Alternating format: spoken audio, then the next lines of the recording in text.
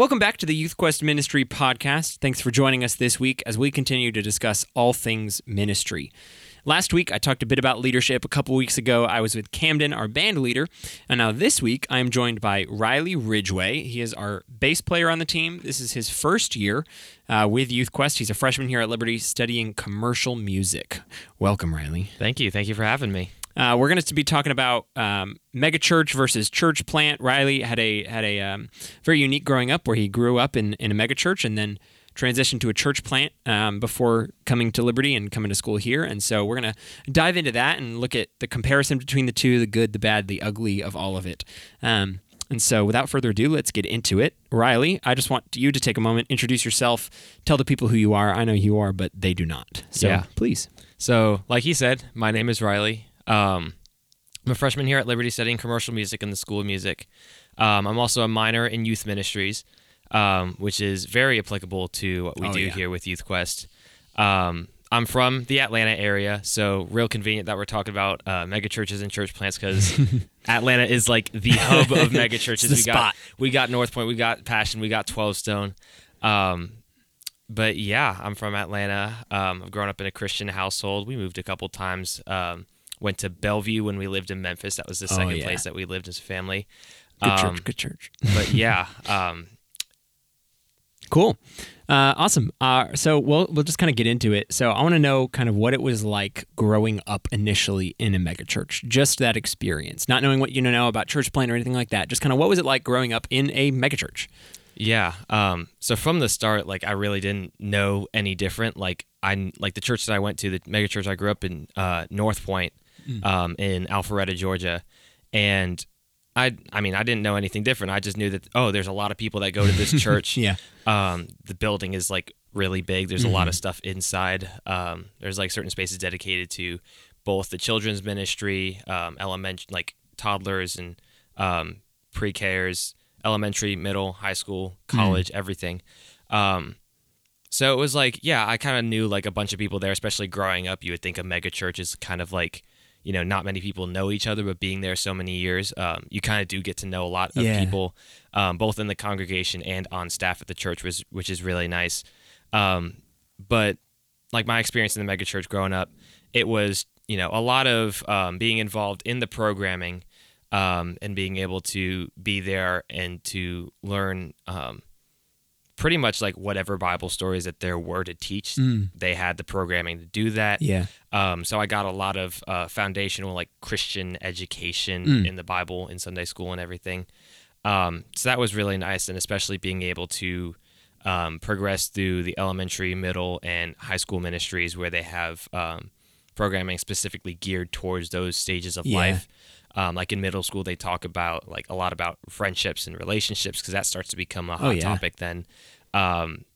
Like how to keep faith in trials and tribulations, which I know for me, middle school was a tough period of life, and I know it is for a lot of students and even for parents too. Oh yeah. And then high school being able to, and even in middle school and high school being able to go on a lot of weekend retreats, fall, spring retreats. Had about 3 of those a year, so I'd be able to connect with my small group that I was with, my small group leaders, and it was just it was a really fun time growing up in that church. That church is still one of my favorites, and the people there are amazing. The organization itself is very, very well put together. They definitely have their stuff down, both from the ministry aspect of it, production aspect, worship. Yeah. So yeah. Then, did you go to the main campus? I did, of North Point? How many? Do you know how many campuses there are? There are, if I remember correctly, 8. Okay, gotcha. They recently, I think in the past couple of years, maybe 5-6 years, they added another satellite campus. Okay, they're all a decent size, right? Yeah. Like I think the main campus is anywhere from. This is just estimating. I'm probably lowballing, but like 3,000 to 5,000. Okay, yeah. I really like what you said about talking about how, even though it's a church that size, you really do get to know people, which is something that often when you don't have an experience in a large church, a mega church, or even just a large church, you will automatically think like, oh my gosh, there's too many people. I'm never going to know anybody. I'm never going to get fully connected. And the thing is like I got to serve at, like you mentioned, Bellevue. I got to serve there this summer, and the church I go to back home in Connecticut Now, while it's not a mega church by Connecticut standards, it kind of is. Yeah. We would have like 2,000, I think, weekly attendance, where again, for Connecticut, that's like insane. But a big part of that is like you'd be surprised how many people you do get to know. And the cool thing is that, yes, you don't get to know everybody because there are a lot of people. But because there are a lot of people, you do get to know a lot of people. Yes. It might be a small percentage, but it's still a lot of people. Yeah. Which is really cool. And just the relationships that you get to build and the people you get to connect and with. The stories that you get to hear from all of those people. There's hundreds and thousands of different stories and different walks of faith, and it's super cool to hear those when you meet those people too. Oh yeah, and especially larger churches, you have such they're often non-denominational, which also brings in so many different walks of life, which is very cool. Yeah. It's not like, oh, this is a Presbyterian church, oh, this is a Catholic church, oh, this is a Southern Baptist church, this is a Congregational church. It's like, okay, I kind of know what I'm getting into here. It's like, well, this is there's not a specific denomination, often, not always. Like Bellevue is Baptist, but North Point, I believe, is non-denom. Yep. But because it's so large, it represents often a large percentage of the population. And you do get so many different walks of life, which you can learn from, which is really cool. And like you were saying, how many people have those stories? There's thousands, hundreds of stories that you can hear. And those aren't just like their Christian walks, but that's also like, hey, we did not grow up the same. Let me tell you about it. Yeah. Which is so cool. So cool. With that, I do want to ask you kind of more about your experience in megachurch. Not necessarily, it can be about North Point, it can be about just big church in general, but kind of what were your favorite things? And then also what were your not so favorite things? Like what were some highlights that you really liked the way they did this, or that you're like, man, I'm not going to lie, this wasn't it for me. Yeah. So definitely something I enjoyed was the retreats that we did and the other events that we did at North Point. Like as many of you that are listening probably know, North Point has a pretty well-established band, North Point Worship, and a lot of the worship that they've done and that they've released, they've hosted live recordings for. Didn't they do Death Was Arrested? Is that them? Yeah. Right. That's like their number one track.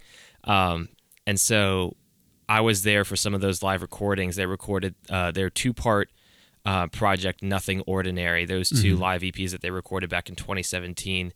I was able to go to those as like a 7th or 8th grader, which is really cool to see, because usually the North Point Worship Band works more like leading worship in the high school and like big morning church, Sunday morning services.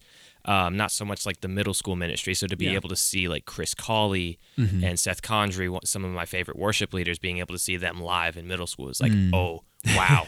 And filling up, I think it was, I can't remember which venue we were at, but it was a lot of people because it was from all 8 campuses, or at the time maybe 7. So it was really cool to be a part of that, and the additional live recordings that they did for their most recent album. That was a lot of fun too, being able to go to that at Buckhead Church. So those are like that, and some of the retreats that they've hosted at a couple different camps around here, as far as Toccoa. Those were definitely some of my highlights from my time with megachurches, and also being a part of Passions, the Rising event. They had something on Wednesday nights throughout the school year. Okay. I think they still have it going, but I did that for like a year and a half back in like the middle of high school. And being able to go to those events was really fun because it's a time where you get to hear good messages, you get to experience like fun worship, you're able to connect and fellowship well with a lot of other Christians in similar grades and similar stages of life, but also just to be able to hang out with people that you wouldn't ordinarily hang out with outside of church. It's like that time within a week or like on Sunday nights where you're able to really just connect and fellowship with the other people same age in the same church. And that was one of my favorite parts about that church. Some of the things that kind of irked me, and this is more general to a lot of mega churches I've seen in the area, not specifically the one I've grown up in, is that a lot of the resources that they have potentially are wasted. And it's not just monetarily wasted, but it's people too. Because a lot of the volunteers and a lot of the staff in these churches is vital to the operation of these churches, especially volunteers. Yeah, it's like huge. just imagine how many volunteers that Passion and North Point and 12 Stone have on any given Sunday morning. Yeah, hundreds. Yeah, and one thing that I've kind of noticed, and one thing that I've talked about with our band sound tech Raymond, is that some of these churches don't necessarily allocate enough resources to local missions as they do global missions. And this is just a personal opinion of mine, because local missions is very important to me to be able to minister locally to student groups in this area, in Virginia and in a couple other states. Like earlier in the semester, like one of our first events was a back to school rally in West Virginia, and to be able to connect with that youth group there was a lot of fun.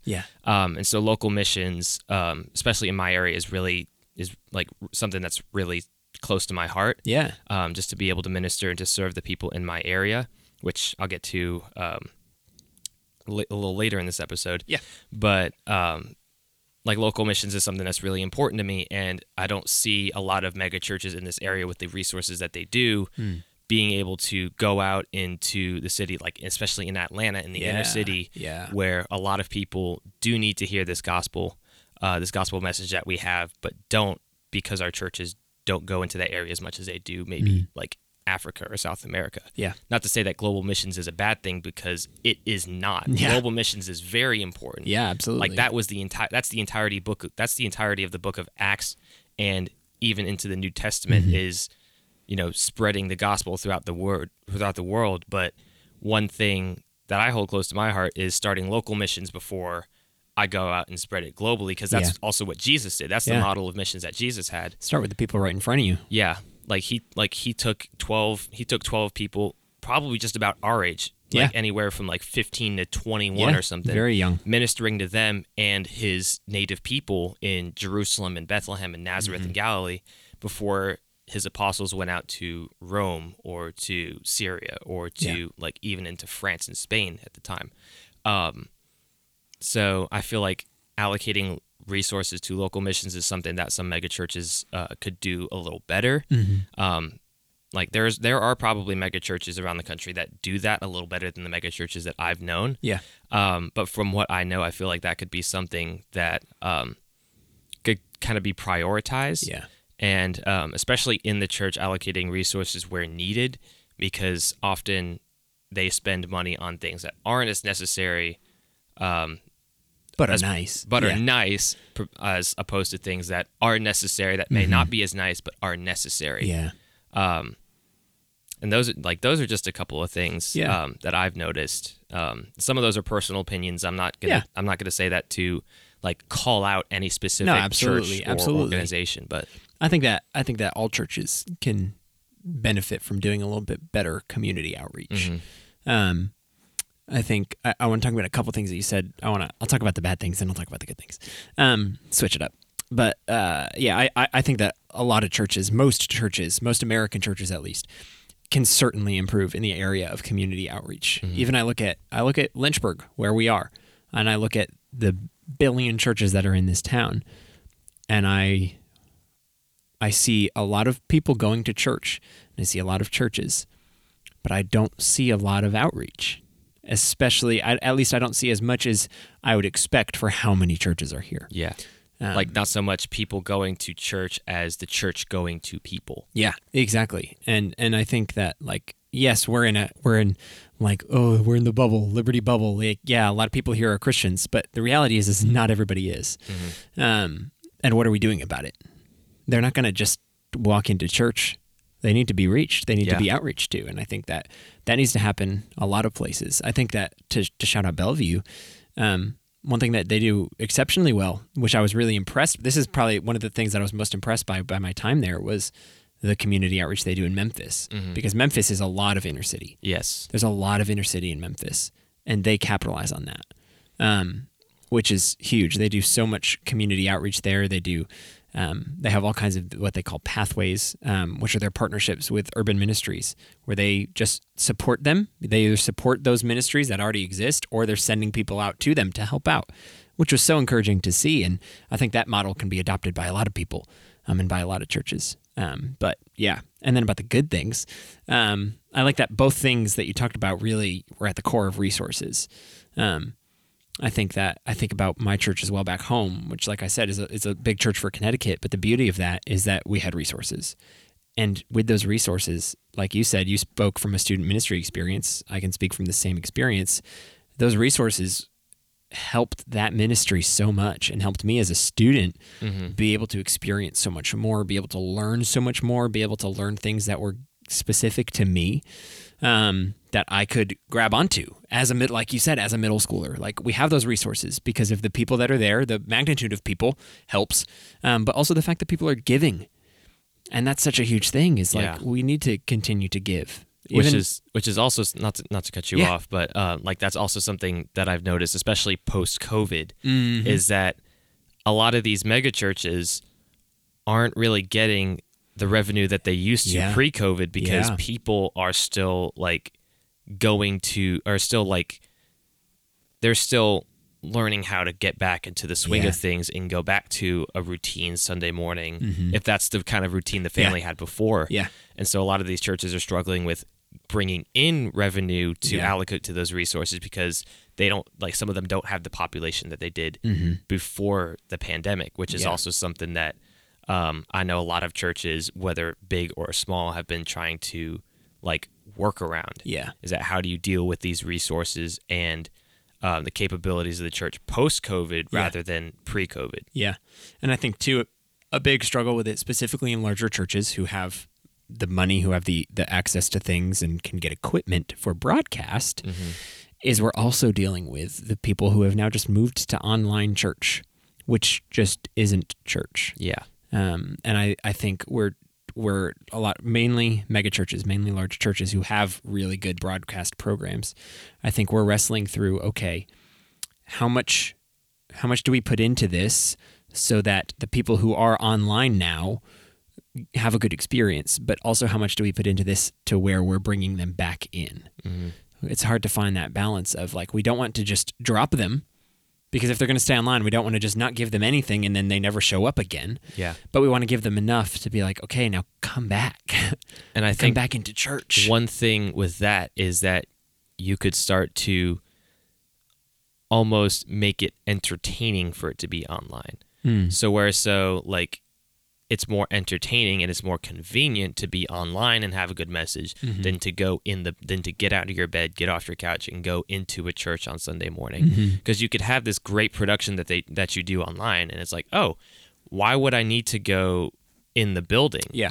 And which a big important part of that is community, and it's because we're not supposed to be doing faith in a vacuum. Yeah. Like, none of us can walk through faith on our own, which is why it's so important.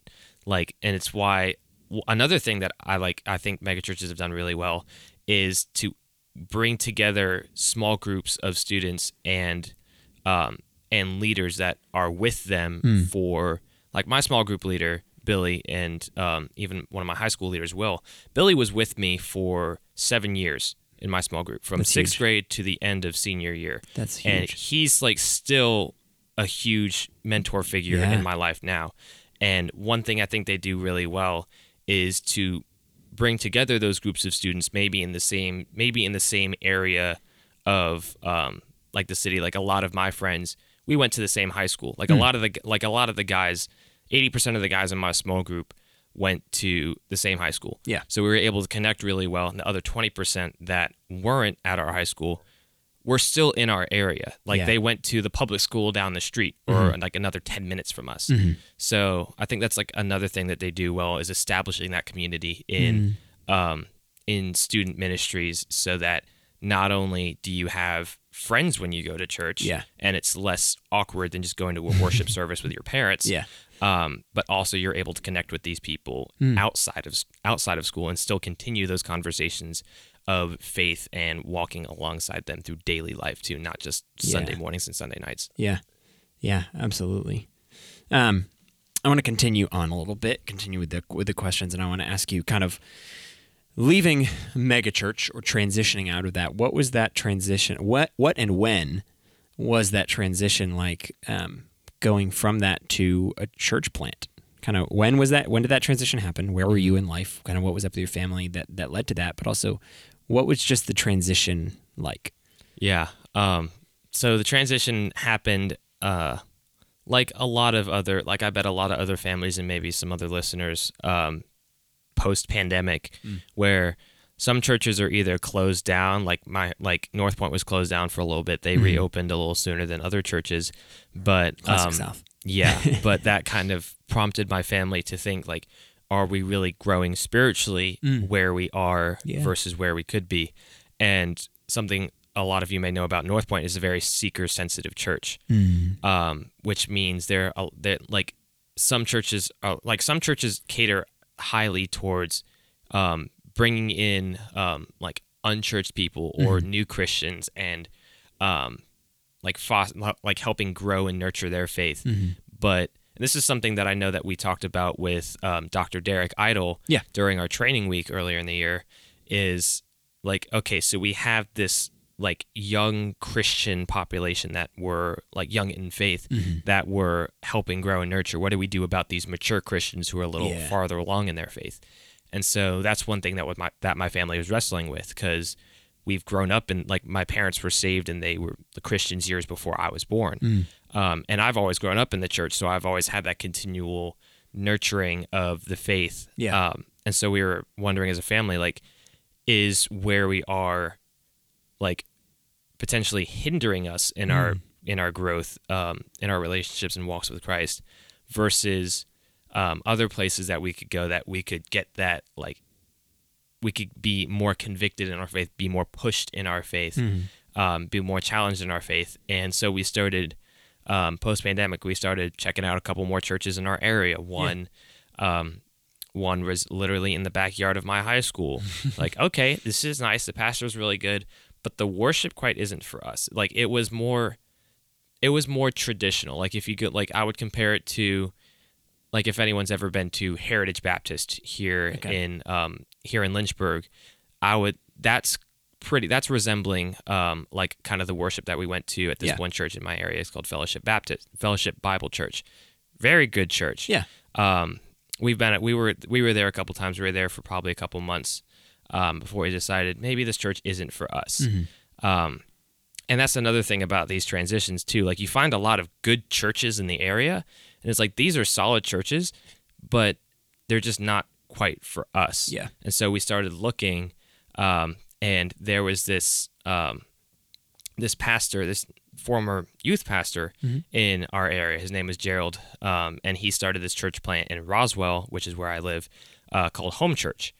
And well before we started meeting in a building, he had these nights of worship and these like family dinner nights, where he'd like open his home and anyone who was connected with this new organization could come, have fellowship, have a good time. And these worship nights would just be in in city parks in the area, and we'd just meet under a pavilion. We'd have like a very minimal like worship team. It'd be like a singer, an acoustic guitar, maybe a cajon and a keyboard. And we'd just all be gathered around, give a message. We do communion every Sunday as part of our, I guess you could say, liturgy.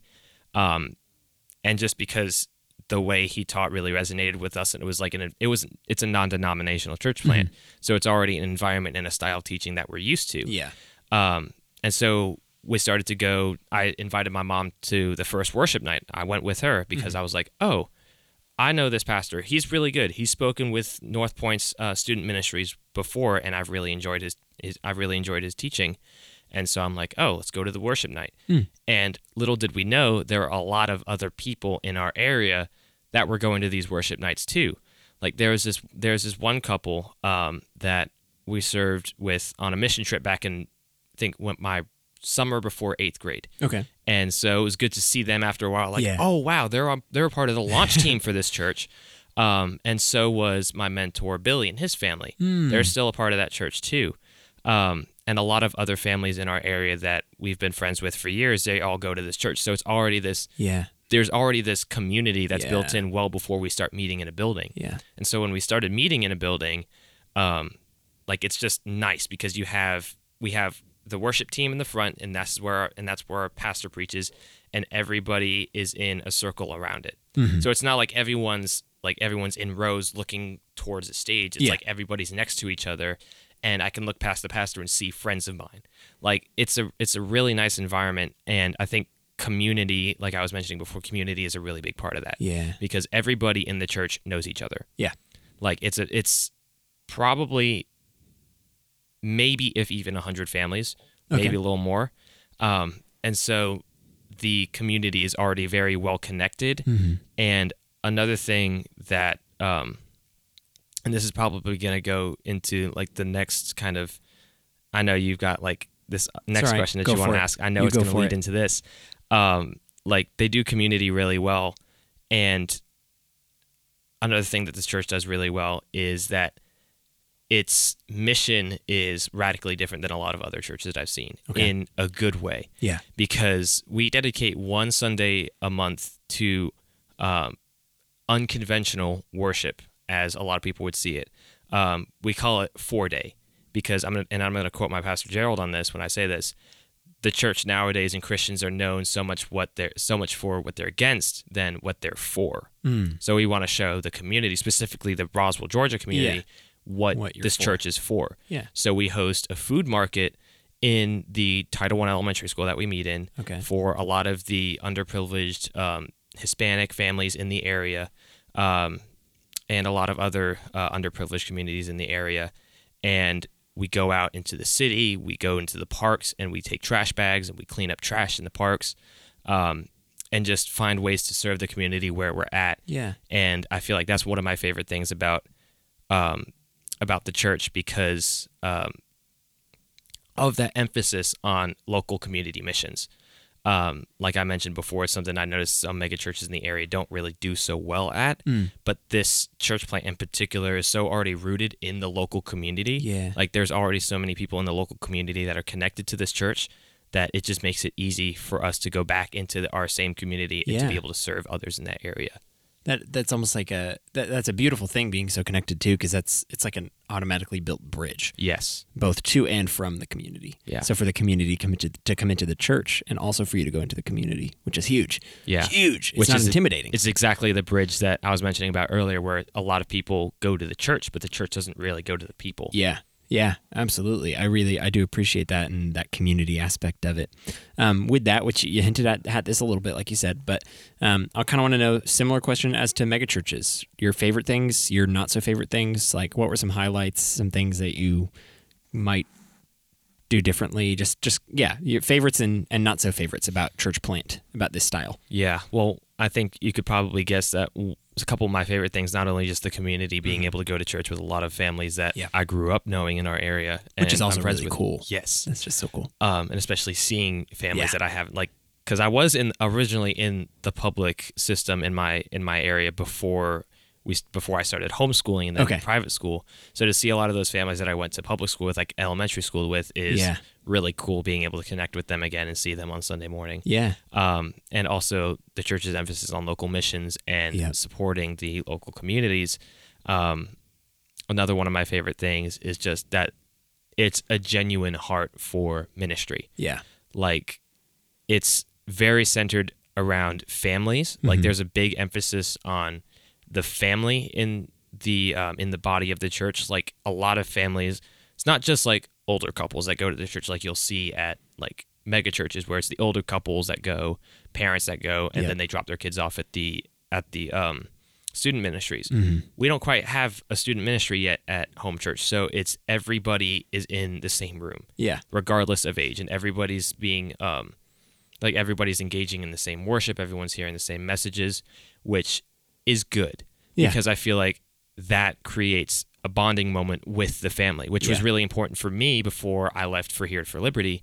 Is that because I had been serving at North Point so long and my parents were going to other churches, I wasn't really going to church with them on Sunday mornings anymore because I was busy serving all morning. They were actually going to church. And so to be able to have that very family-centric kind of focus at home church, it was like I would be able to go to church with my family every Sunday morning, and I'd be able to like grow in my faith with them. I'd be able to engage in worship with them, which I feel like is really good for me, especially going off before going off to college. Yeah. To be able to have those be able to have some very healthy last moments with my family before moving, especially in the context of church. Yeah. Because like my family is very grounded in their faith. My mom is probably the spiritual leader in our household. She leads Bible studies. She's continuously praying for us. And she's really amazing. Shout out, Mom. I hope you're listening. I love you. We love moms. Yes. I love my mom.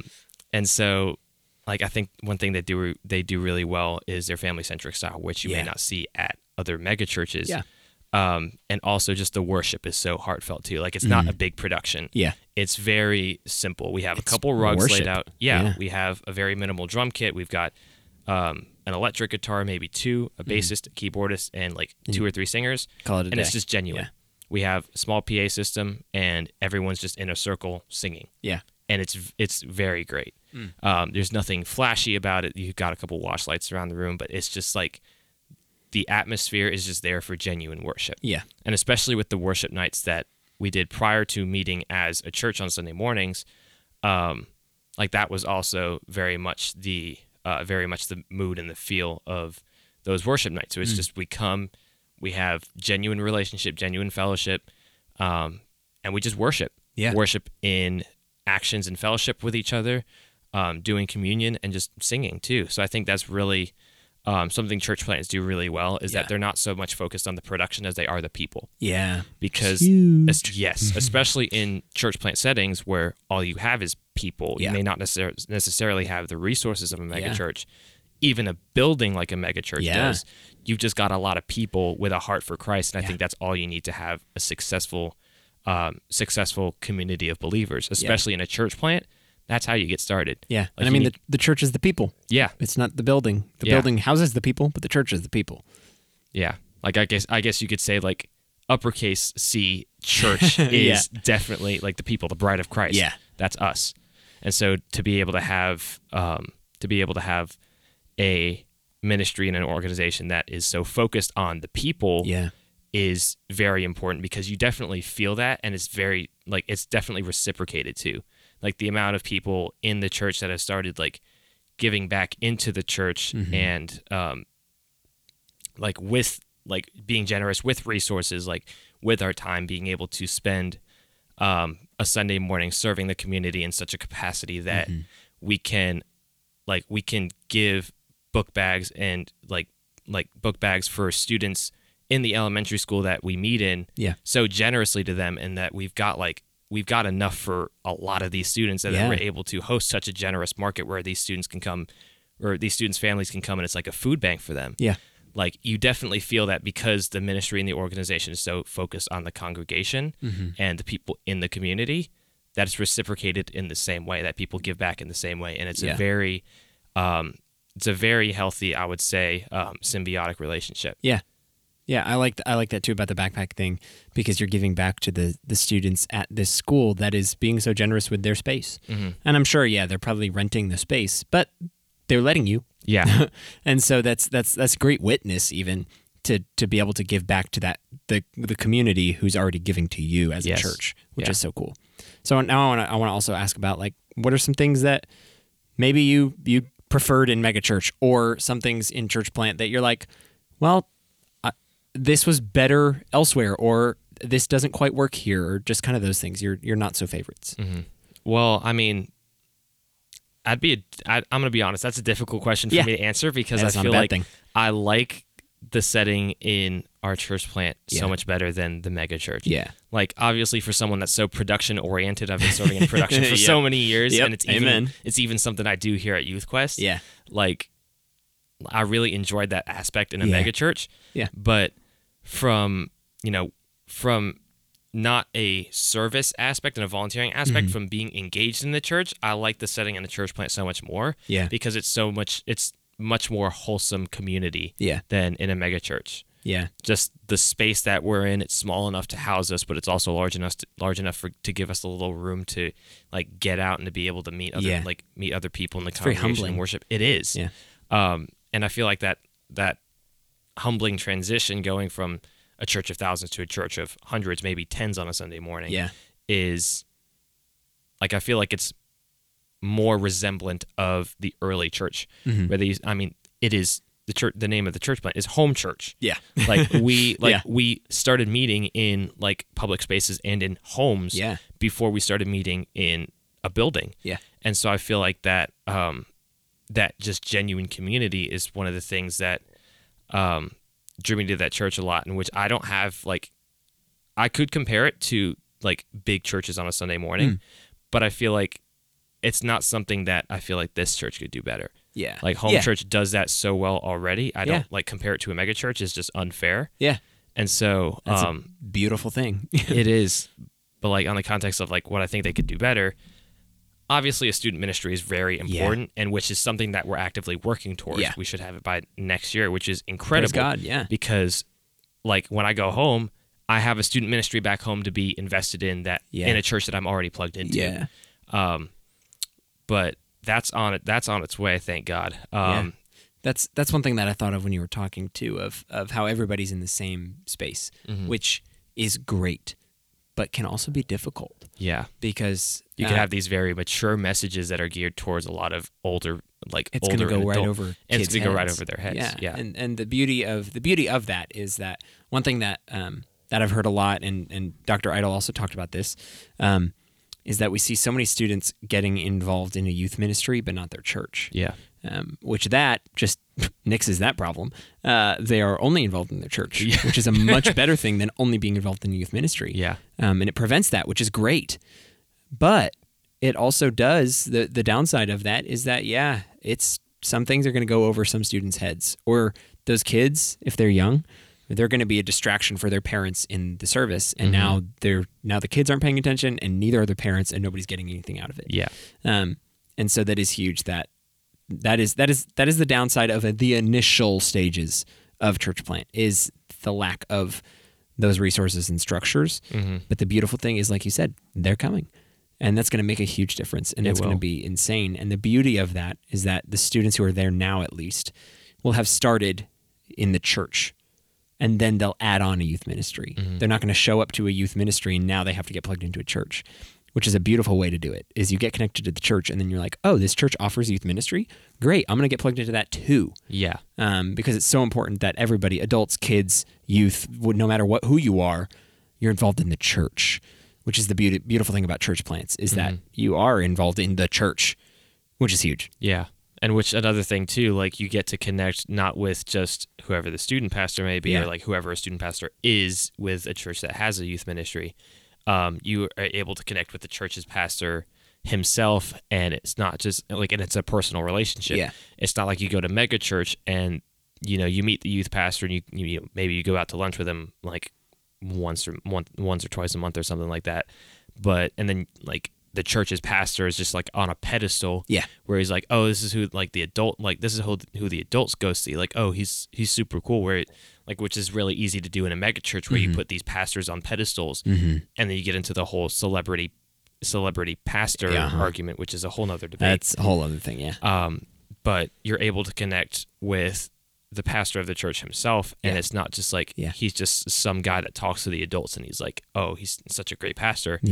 You know him too. Yeah. Like I've been able to connect with our pastor Gerald, and I've known him previously before home church because he and I were both at North Point. Yeah. I was doing production with the youth ministries at North Point, and Gerald was speaking with those ministries. So like on a retreat weekend, I'd be helping set up the stage for him for his message, and he'd walk out and would be talking afterwards. But that's something you get to do in a church plant that you don't necessarily get to do in a mega church. Not is always, connect with these. You connect with the actual pastor of the church. Yeah. The person that's leading this church, and to be able to have a personal connection with him is very important. Yeah. Because this is the guy that's also teaching your adults. He knows, like I know, like Gerald, he can teach my parents well, but he can also teach me well because he has that background in both youth ministry and in just pastoral leadership. Yeah. But yeah, like otherwise I don't think I have anything that I feel negatively about a church plant with versus a mega church, just because I like the environment of a church plant so much more. It's so much homegrown than it is in a mega church. Yeah. And I mean, to compare the two would kind of be unfair because it's apples and oranges. You've got you've got mega churches with millions of dollars of resources and hundreds and thousands of people, compared to a church plant with like maybe tens. Yeah. They're operating on a very shallow budget off of however generous the congregation is, which can vary depending on how big the congregation is. And depending on where you are, depending on a lot of things. But yeah. I think that, oh goodness. I don't remember exactly what I was going to say, but I remember something else. Talking about like the pastor connection. I think that that's something that can be done in a megachurch setting, but I think it also it's hard to do. It is, especially depending on the church. I mean, you think North Point, you have Andy Stanley, who's a very famous guy for good reasons, but he's a very famous guy, and he's very busy too. He's very busy, and not with just North Point Ministries, but he's an author. Yep. He has a TV show. Yeah, there's a lot of things. There's a lot of places he's involved in. Yeah. Whereas in a church plant, he's a pastor. He's a pastor of the church. He's solely involved in the church. Might have written a book, but he's a pastor. Oh, yeah. Well, yeah, Gerald has written a book. Hey, there you go. I've read it. It's very good. Very beneficial for me going into college, because that's who we wrote it to, like high school, people from going from high school to college transition, which is really good. But he's just solely focused in the church and the people in the church, which is so important. Yeah. But you can have churches like that. You have people like Craig Rochelle. Again, very famous guy, really great guy. I'm a big fan of his leadership stuff, but also very famous and busy guy. But then I think of, because this is my only megachurch experience, I think of Bellevue, whereas Steve Gaines is the pastor there. If I say the name Steve Gaines, the older crowd might know who I'm talking about. But my parents definitely know who exactly, who he but is. Nobody in their 20s knows who I'm talking about. Now, Craig Rochelle, Andy Stanley's like, oh, I know who that is. But Steve Gaines, it's a massive church. It's like in the top 50 largest churches in America. Yep. But every Sunday morning, that man is out there greeting people in the lobby. And that helps because he's not like a quote-unquote celebrity like some of the other pastors. But at the same time, it's a massive church. But it can be done. But it just becomes harder. Mm-hmm. And it all depends. Which is sad. Yeah. It's because it's not like people don't want to do that. It just becomes difficult because, one, for safety reasons, depending on the fame level, and then also like, why are you famous? Is there a reason that some people wouldn't like you? Which those things can come into play. And then it's a safety concern. Like, okay, I can't be out too much. Granted, you might have not done anything wrong. You probably just upset some people with a biblical view on something. But it can be done like in the context of like Steve Gaines at Bellevue. Like they do that, and it's a beautiful thing. But it's hard at some churches, like North Point, like Life Church, like Elevation, like The Village, Lakewood, like all of those things. But it becomes difficult. I also think it depends on the heart of the pastor of the church too. Yeah. Not to say that any pastor is more invested in the people in the church than another, because I mean, I hope that every pastor is like equally as zealous about the people in the church as like they are in what they're doing, like in their vocation, giving these people the gospel. But I also feel like I know there are some pastors out there that are more focused on their platform and their fame more than the people that they're preaching to from a platform. Yeah. And I feel like that's also something that you see in a church plant more than a mega church, is that because like, and home church literally doesn't have a platform. Yeah. Everybody's on the same floor. Yeah.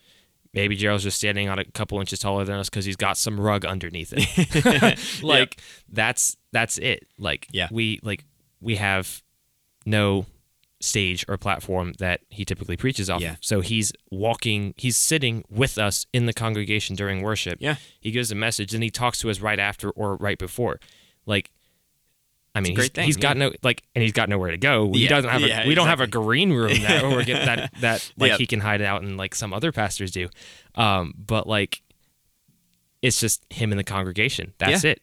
Yeah. Like, and he was part of a congregation before he became a pastor too. So that's also like, he has that connection with the congregation, because obviously like one thing I feel like pastors should be is not only just the leader of the congregation, but also a part of the congregation. Yeah. And so like, intentionally engaging with them, like I know Steve Gaines does. Yeah. Like greeting those people at the door when they walk in before they get into the auditorium is very important. Yeah. Because, you get to see these pastors and these people of influence not so much on a platform when you first walk in.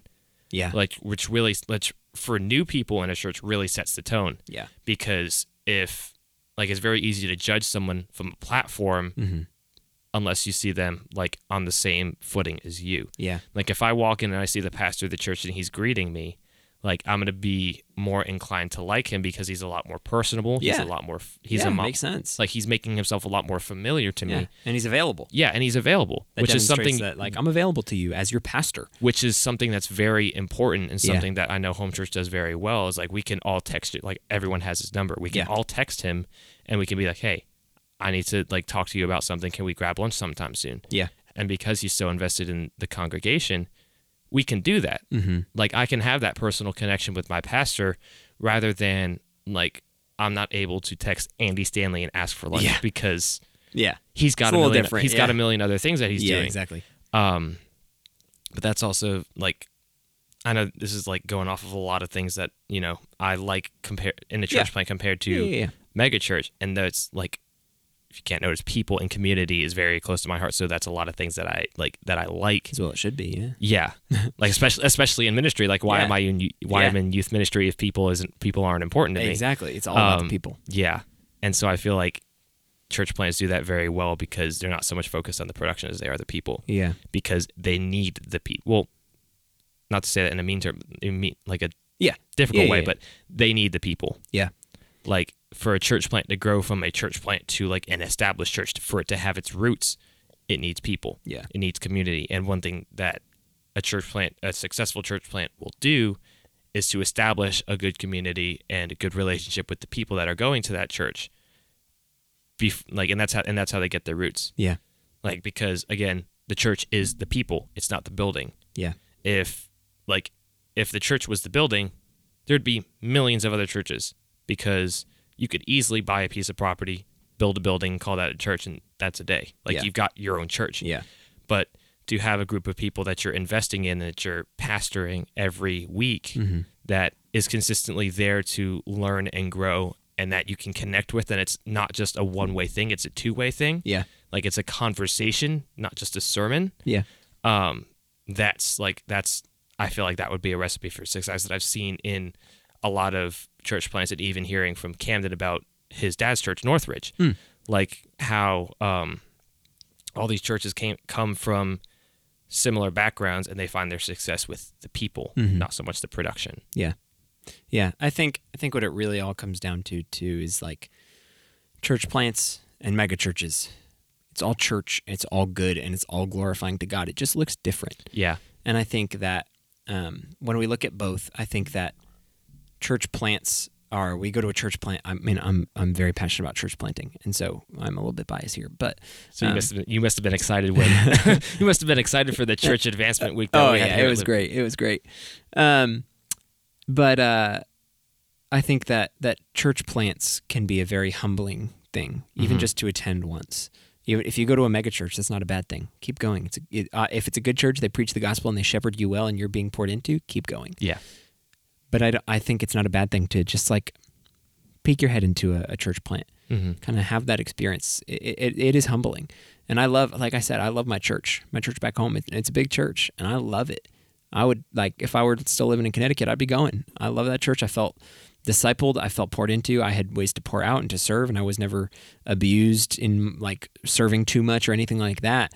And even if I over-volunteered myself, they made sure I didn't. But at the same time, popping in my head into a small church where they don't have much, it's a very humbling experience. And I think oftentimes we can look at church plants, and like you said, it's hard to find bad things. And it's a little easier to find them in big churches, but that's also because you're seeing everything. Yeah. Because they have so much more. Yeah. You see everything. And the things that you think about in a church plant where you're like, man, I wish this was this, is because of the experience that we've come from larger churches. We've seen all these production things. We've seen all the cool things on the resources. It's like, man, that's great. But at the same time, those are additional things. Yeah. Which are beautiful to have, but they are additional things. You don't always need them. Exactly. They're great to have. It's a beautiful thing when we can have those things. But the beauty of church plants is that it's like, well, let me show you why it's not necessary. Let me show you why, we'll still probably get there. But let's be a church first. Yeah. Let's just worship the Lord. Let's just glorify him together. And I think that's such a big thing. That's what it really comes down to, is like they're both good. They're both glorifying to God. They're both churches, both styles, all of styles of churches. But it is a beautiful experience to just look at a church plant.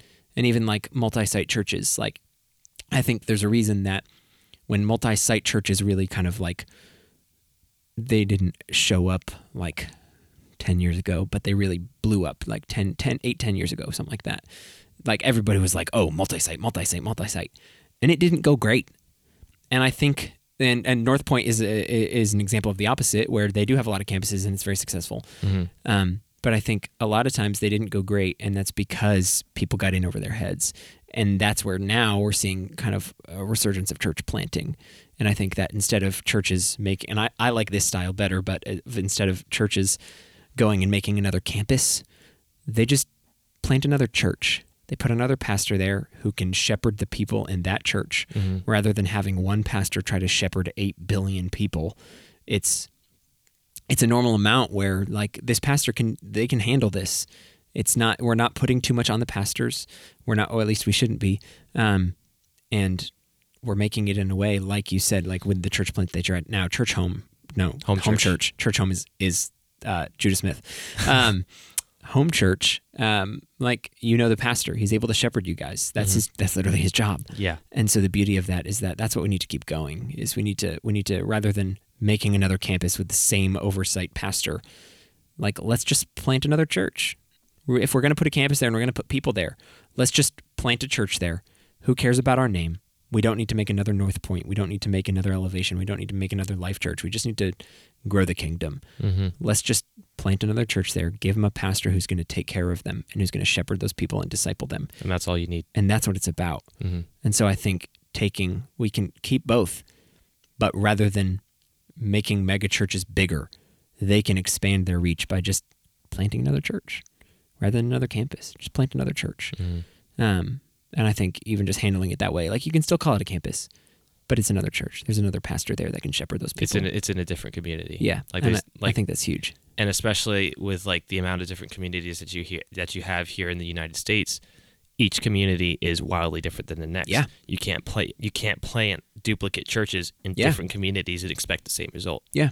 Like, which is something that's really different about a lot of the mega churches that you'll see in Atlanta versus some of the more local churches. That you have a lot of these more local churches, they're more built towards the communities that they're in. Like Home Church, we do a lot of serving for the underprivileged communities in our area, because even though the northern suburbs of Atlanta are an affluent area, there are still people that need the help. And so we're able to use the resources of us being an affluent area to serve those who don't have that luxury in the area. Yeah. And that does wildly successful, because not only are we able to effectively serve our community, that community knows it's being like cared for. Yeah. Like, and this is something my mom noticed when we're doing, like, we're preparing for a food market. A lot of these families, like I mentioned, are Hispanic families. Yeah. And so one thing that's great is my mom, being Puerto Rican, she's Hispanic. She knows the kind of food that they're looking for that they already have in their diet. So she will go to Walmart. She will buy a crap ton of corn flour, tortillas, a lot of the typical Hispanic food that you find in a kitchen. And that's a lot of the stuff that she brings to the food market, directly catering to the demographic in the community that we're serving. Yeah. Which is something that I feel like a lot of successful church plants can do, is that, I mean, like, you don't want to duplicate churches. If you're going to start a church plant, don't make the same kind of church that you already have. Yeah. Make a church specifically catered towards the community. Yeah. That still can still share the same values and beliefs that your main church does. Yeah. But the people in that church, like the person leading that church, should be somebody from the community, because only they know what that community needs. Yeah. Like, if you're gonna build a church plant, consult the people in that community, because you want to be able to effectively minister to them in the ways that, you can reach them, instead of just like, oh, this worked in the city, let's apply it. Like if you're gonna have a big church in a city, plant in rural areas, you're not gonna bring the same city kind of church to a rural area. It's not gonna work. So like, I feel like the important part of church planting is to know the community that is going to be attending that church plant. Yeah. Like in which I know that's something that's been like this comes a couple weeks after the church advancement week here at Liberty, being able to learn how to bring the gospel to some other communities and advance the church in those areas. Yeah. I think one of the big parts about that is to know the community that you're going into. Yeah. This is equally important in local missions and in global missions, is to know the people in that area before you go and serve them, because then you know that you can serve them effectively. That's huge. That's big, and that's a big passion of mine, is church planting in New England. And that's because I'm from New England, and it's very different. We see a lot of people, this just really connects to what you just said, but like we see a lot of people come from the South because it's the Bible Belt. There's a lot of people who want to plant churches. Yeah. They come up and they plant a church and it's unsuccessful, and then they get burnt out. Because here's the thing, New England is very different. It can be abrasive. It can be tiring. People in New England, we're a little bit different. And so I think it's so important to send people from New England to plant a church in New England, because one, they'll be listened to. People in New England don't want to listen to anybody else, but besides, let alone, they don't want to listen to anybody, let alone someone who's not even from there. Yeah. Let alone a Southerner. Exactly.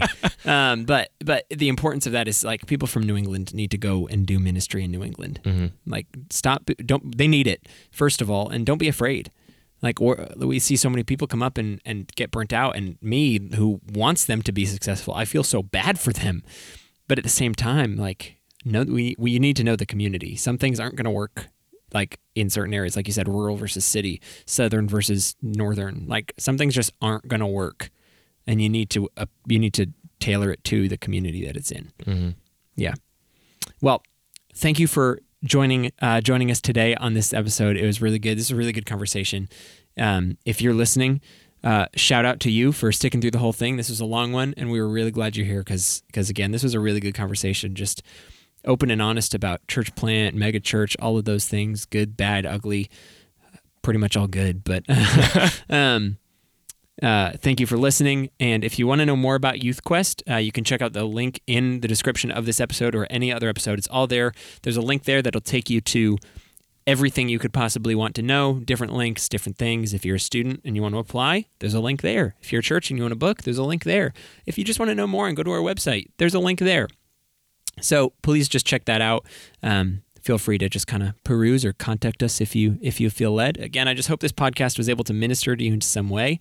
Next week, we will be joined by Sydney Green, who is on our teaching team, and we're going to be talking about parachurch ministry and kind of starting that and seeing where that goes. But again, thank you, Riley, for joining us today. Yeah, thank you for having me. It was a really good conversation. And to those listening, see you next week.